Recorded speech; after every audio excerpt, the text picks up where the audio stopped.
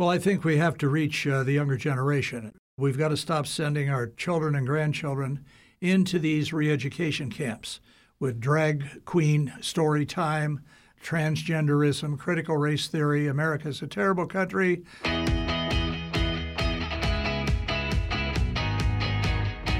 This is the Daily Signal podcast for Tuesday, May 9th. I'm Virginia Allen, and that was famed syndicated columnist Cal Thomas discussing what he has seen in his 50 years of reporting on America and where we stand as a nation today. Thomas's new book, A Watchman in the Night, What I've Seen Over 50 Years Reporting on America, is out wherever books are sold today. Mr. Thomas is sitting down with me on the Daily Signal podcast today to explain some of the key moments that he has witnessed and documented in the last 50 years, and who some of the most influential people have been within the past several decades in America's story. Stay tuned for my conversation with Cal Thomas after this.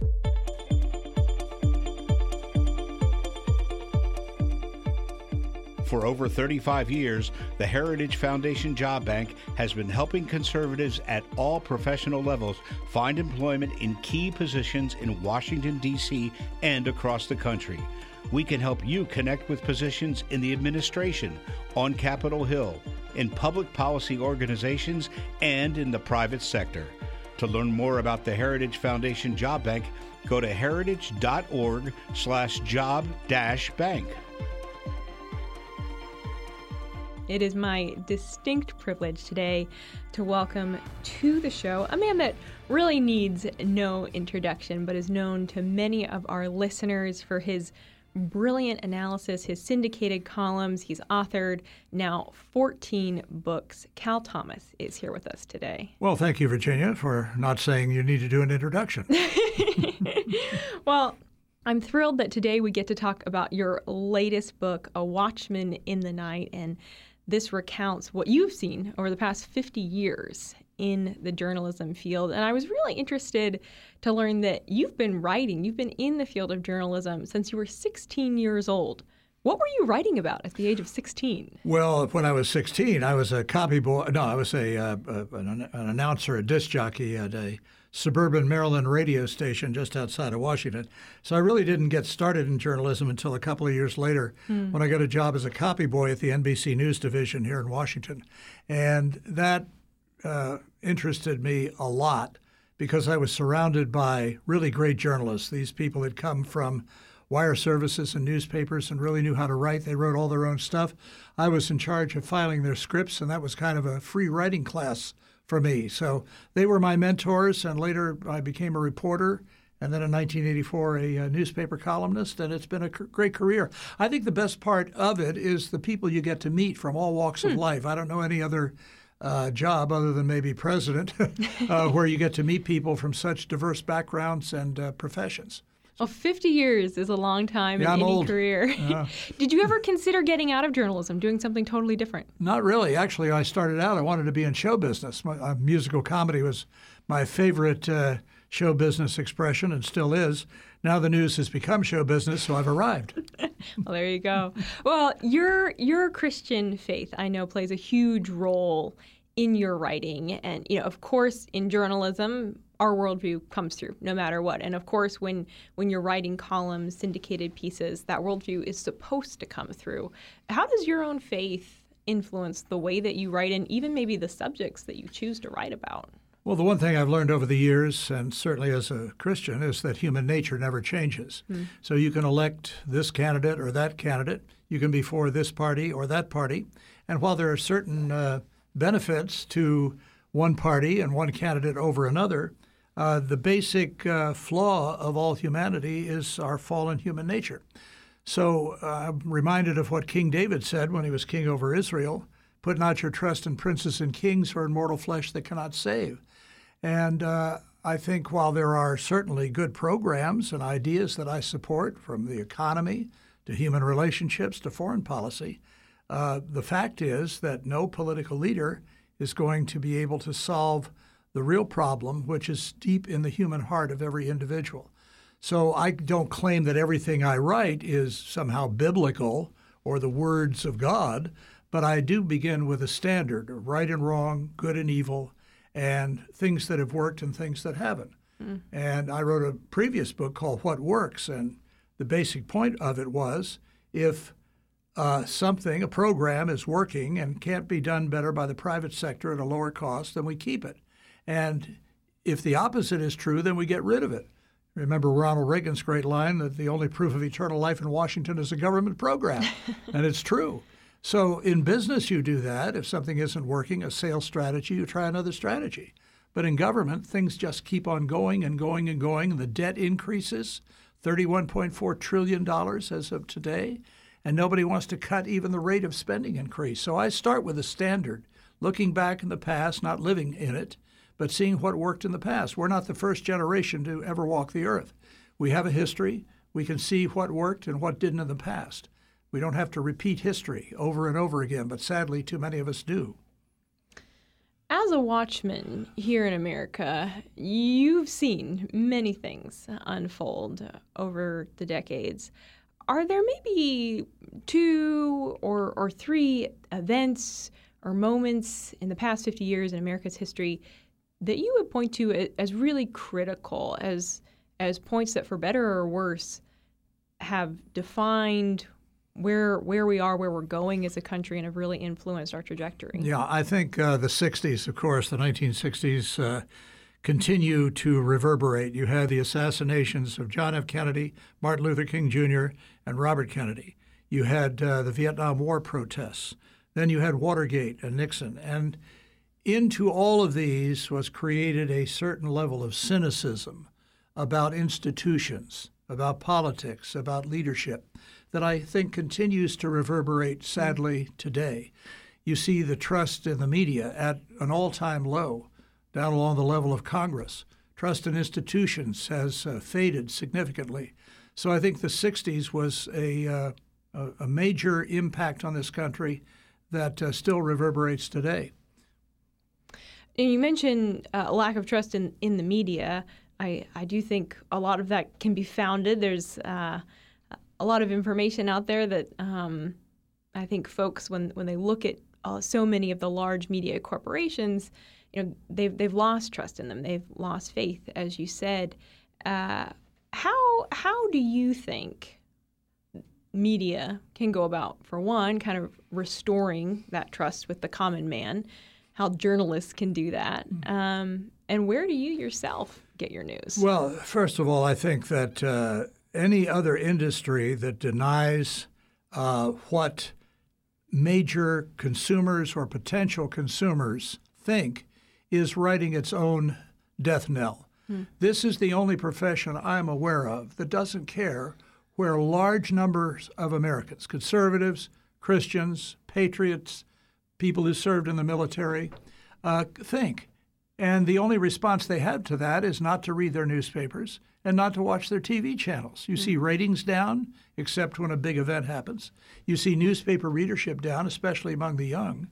And I think a free and strong press is essential to a constitutional republic. It's the only profession mentioned in the Constitution, in the First Amendment. And even the people who wrote the Constitution were often attacked by the press, but they understood that in a free society, a free press was extraordinary.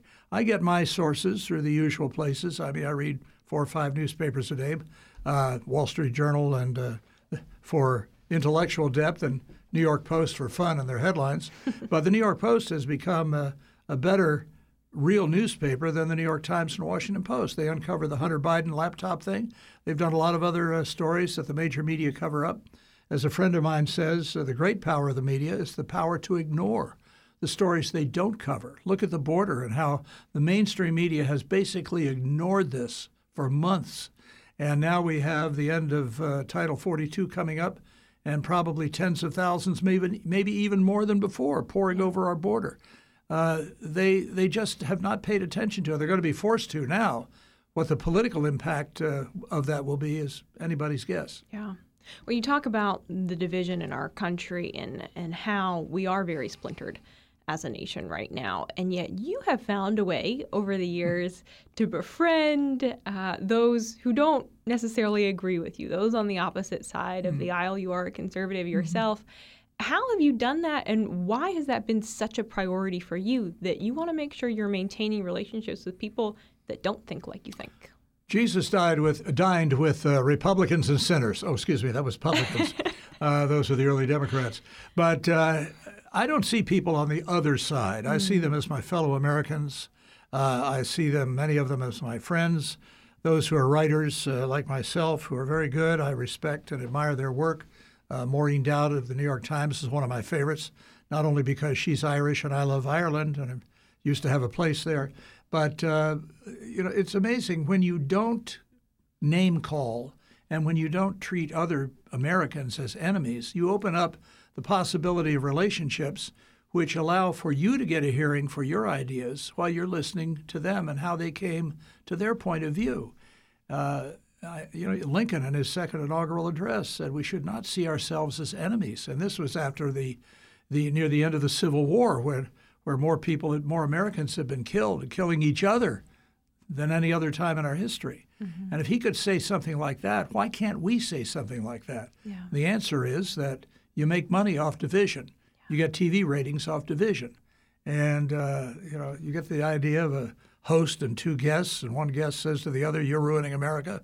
And the other one responds, "No, you're ruining America." "Well, you're a secular humanist." "Well, you're a Bible-thumping bigot." And the host says, and we'll be back with more civil discussion after these messages. Well, real people don't communicate like that. Yeah. You don't throw open your window in the morning and shout to your neighbor of a different party, "Hey, you no-good slob, what are you going to do to ruin America today?" You wouldn't be living in the neighborhood in peace and security very long. Yeah. So, but the networks and certain other members of the media have an interest in keeping us divided because they think it makes ratings. That's why you never see any solutions to problems. You only have people on issuing their rhetorical talking points. Nothing's ever solved. So where does that leave us as a country? Because we know that with those increased ratings flows money, and money often drives the conversation, unfortunately, even in journalism. So what's the path forward? Well, I think we have to reach the younger generation. And I have always believed, especially in recent years, that we've got to stop sending our children and grandchildren into these re-education camps with drag queen story time, transgenderism, critical race theory, America's a terrible country. And we need to put them in schools where they're taught the real history of America, the values that help build and sustain this country, patriotism, respect for parents, all of these things. They were part of something called the McGuffey Readers over a century ago that were supplements in our public schools that taught all of these things and reinforced what was being taught and modeled in the home and the churches. But now we don't have that. We have a kind of secular progressivism, and so you have to rescue the next generation. You're not going to do much for those who are now adults, but the next generation you can rescue by not sending them into these schools and universities which teach values, ideas, and history that are counter to what a lot of Americans believe. Now, in speaking about the problems that we're seeing in the nation today, some of your recent columns have been commentaries, critiques of cities, some of America's major cities like Chicago, New York, where we've seen crime, increased homelessness. How did those cities get to that place? You've been reporting, following for so much of your career what goes on in America's major cities. What's unfolded? Well, they're all run by liberal Democrats, for one thing. And they are more interested in appealing to a certain demographic than they are in solving the problems, as you say, of crime and homelessness. The thing that amazes me is that people continue to vote for these candidates and these elected officials. They worry about crime in their neighborhoods, but they vote for mayors who want to defund or in some cases eliminate the police. Well, why would you do this? They keep voting for school board members who preside over failing public schools, especially in minority communities, and yet they say they want their child to have a good education. Why would you do that? So I think, when Trump spoke to a largely African-American group in 2016, he said, why are you still voting for these people? Your schools are a mess. Your cities are a mess. What have they done for you in the last 40 years? It's a great question. And I think Republicans and conservatives need to continue to put the Democrats on defense for what they've done in our cities. It's disgusting. Oregon, the whole state is messed up. San Francisco, Los Angeles. San Francisco, Nordstrom's just announced the closing of 2 of its stores because it can't make a profit anymore with all the looting. Same with Walgreens and these other places. But they're all Democrat-run cities. And if you're going to keep voting for these people, you're going to get the same thing. It's one of the reasons so many people are moving out. And it's hard to get U-Hauls now because they're all taken up. You know, I imagine that as you follow all of these events, it can feel a little depressing, and it is a little bit depressing when we look at what's going on in the country, and yet you seem to genuinely enjoy what you do, Mr. Thomas, and you inject a lot of humor into your writing. Why do you think that's so important to you? Well, as Mary Poppins said, a spoonful of sugar helps the medicine go down, right? And there are a lot of things to laugh about. I mean, the stupidity and the silliness of things, the old definition of insanity, doing the same thing over and over and expecting different outcomes. Yeah. But I'm basically a frustrated performer. I wanted to go into show business early on in my career. And I think that laughing at things, ridicule, is a great way sometimes to make a political point without labeling or demeaning another person. Mm-hmm. So usually I ask, well, how's that policy working out for you? You know, it's not doing too good. You say you care about the poor. There are just as many poor now as there were when Lyndon Johnson's Great Society began. Mm-hmm. So how's that working out for you? So I try to hold the other side, if you will. Here's using a phrase I say I try not to use, but the people with a different point of view accountable for the standards that, or lack of standards, that they've set for themselves. Sure. Now, I asked you earlier if there was a major event in American history that you thought was very influential, that really shaped where we are today, and you said the 1960s. What about a person or two that you would point to, a man or a woman? Maybe they have been a known leader in America, maybe not, who's really shaped our country in the last 50 years. Well, the easy default answer, of course, is Ronald Reagan, who stood up to the Soviet Union and the left when he put Pershing missiles into Eastern Europe. The left screamed and yelled that he was going to launch nuclear war. Instead, it just did the opposite. It made Gorbachev stand down, and it brought down the Berlin Wall and opened up Eastern Europe to the freedom that it enjoys today. We still have Putin in the former Soviet Union, who is as big a threat as some of the Soviet leaders were. But still, it's opened up opportunities for people to grasp. So I think, while Reagan was significant, I think, John Kennedy in his own way, because he got young people interested in politics and government again. I think, Bush 43, who did a great job after 9/11. I think we stayed in Afghanistan too long and pulled out too precipitously before some stability was established. But then there have been, other good leaders. I thought Calvin Coolidge, named after his 2 sons, our 30th president, had some great ideas. He left with a balanced budget. And interestingly, Bill Clinton, of all people, had a balanced budget twice. Whoever talks about balancing the budget anymore? Wow. So, leaders come and go. And I think, Kennedy's great line in his inaugural speech has been lost in our time. Ask not what your country can do for you, ask what you can do for your country. Mm-hmm. And I would simply ask, what could you do for yourself that is better than anything government can do? I see government as a last resort, but the politicians have made it a first resource. And that's the reason we have such a huge debt now. People turn to government first instead of look to themselves. So in your book, you talk about America's past, you talk about where we are today, but you also talk about our future. So as the Watchman, looking out, where do you see us headed? Well, I chose the title of Watchman in the Night from an Old Testament verse when the ancient Israelites used to put a watchman on the wall to look out for invading armies or bad guys who wanted to harm the Jewish people. I see certain ideas and values and standards as always working. I use the analogy that today we have the notion that if you show up at the checkout counter at the grocery store with 2 gallons of milk and say, well, my standard is that these 2 gallons are really only 1 gallon, or you show up with 2 pounds of meat And my standard is that I only want to pay for £1 because that's my standard. The next voice you hear would be security. But that's the way it is today. There are no universal standards. There's only your personal one. Well, how's that working out? We are more divided than ever. We have groups now instead of individuals. We are parts of tribes, male, female, transgender, gay, straight, binary, whatever, black, white, Hispanic. Whatever happened to our national motto, e pluribus unum, out of many one? Now we are out of one many. We're hyphenated Americans. We're divided Americans.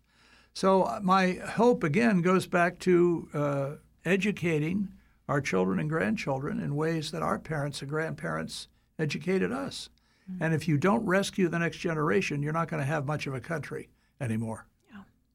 Well, Cal Thomas, we certainly thank you for your analysis for the past 50 years. And we encourage all of our listeners to pick up a copy of A Watchman in the Night. You can get it on Amazon, Barnes & Noble. It's on Kindle. Is an audio edition coming as well? They have an audio edition. They picked some actor to do it. I guess they didn't like my voice. Excellent. Well, the book is out today on Tuesday, May the 9th, and we look forward to getting so many responses. I know so many who've gotten preview copies of it have loved it, and I think all of our listeners are really going to enjoy reading your thoughts as you have reported for 50 years. Thank you, Virginia. Thank you so much. And we're going to leave it right there for today. But again, if you are interested in getting a copy of Cal Thomas's brand new book, A Watchman in the Night, What I've Seen Over 50 Years Reporting on America, you can get your copy today at Barnes & Noble, Amazon, on your Kindle, and as Mr. Thomas said, there's also an audio edition. But we really thank you for joining us on the show today. And if you haven't had the chance, be sure to check out our evening show right here in this podcast feed where we bring you the top news of the day. Also, make sure to subscribe to the Daily Signal wherever you get your podcasts and help us reach even more listeners by taking just a moment to leave a 5-star rating and review. Thanks again for joining us today, and we'll see you right back here at 5 p.m. for our Top News Edition. The Daily Signal podcast is brought to you by more than 500,000 members of the Heritage Foundation. Executive producers are Rob Bluey and Kate Trinko. Producers are Virginia Allen and Samantha Asheris. Sound design by Lauren Evans, Mark Guiney, and John Popp. To learn more, please visit dailysignal.com.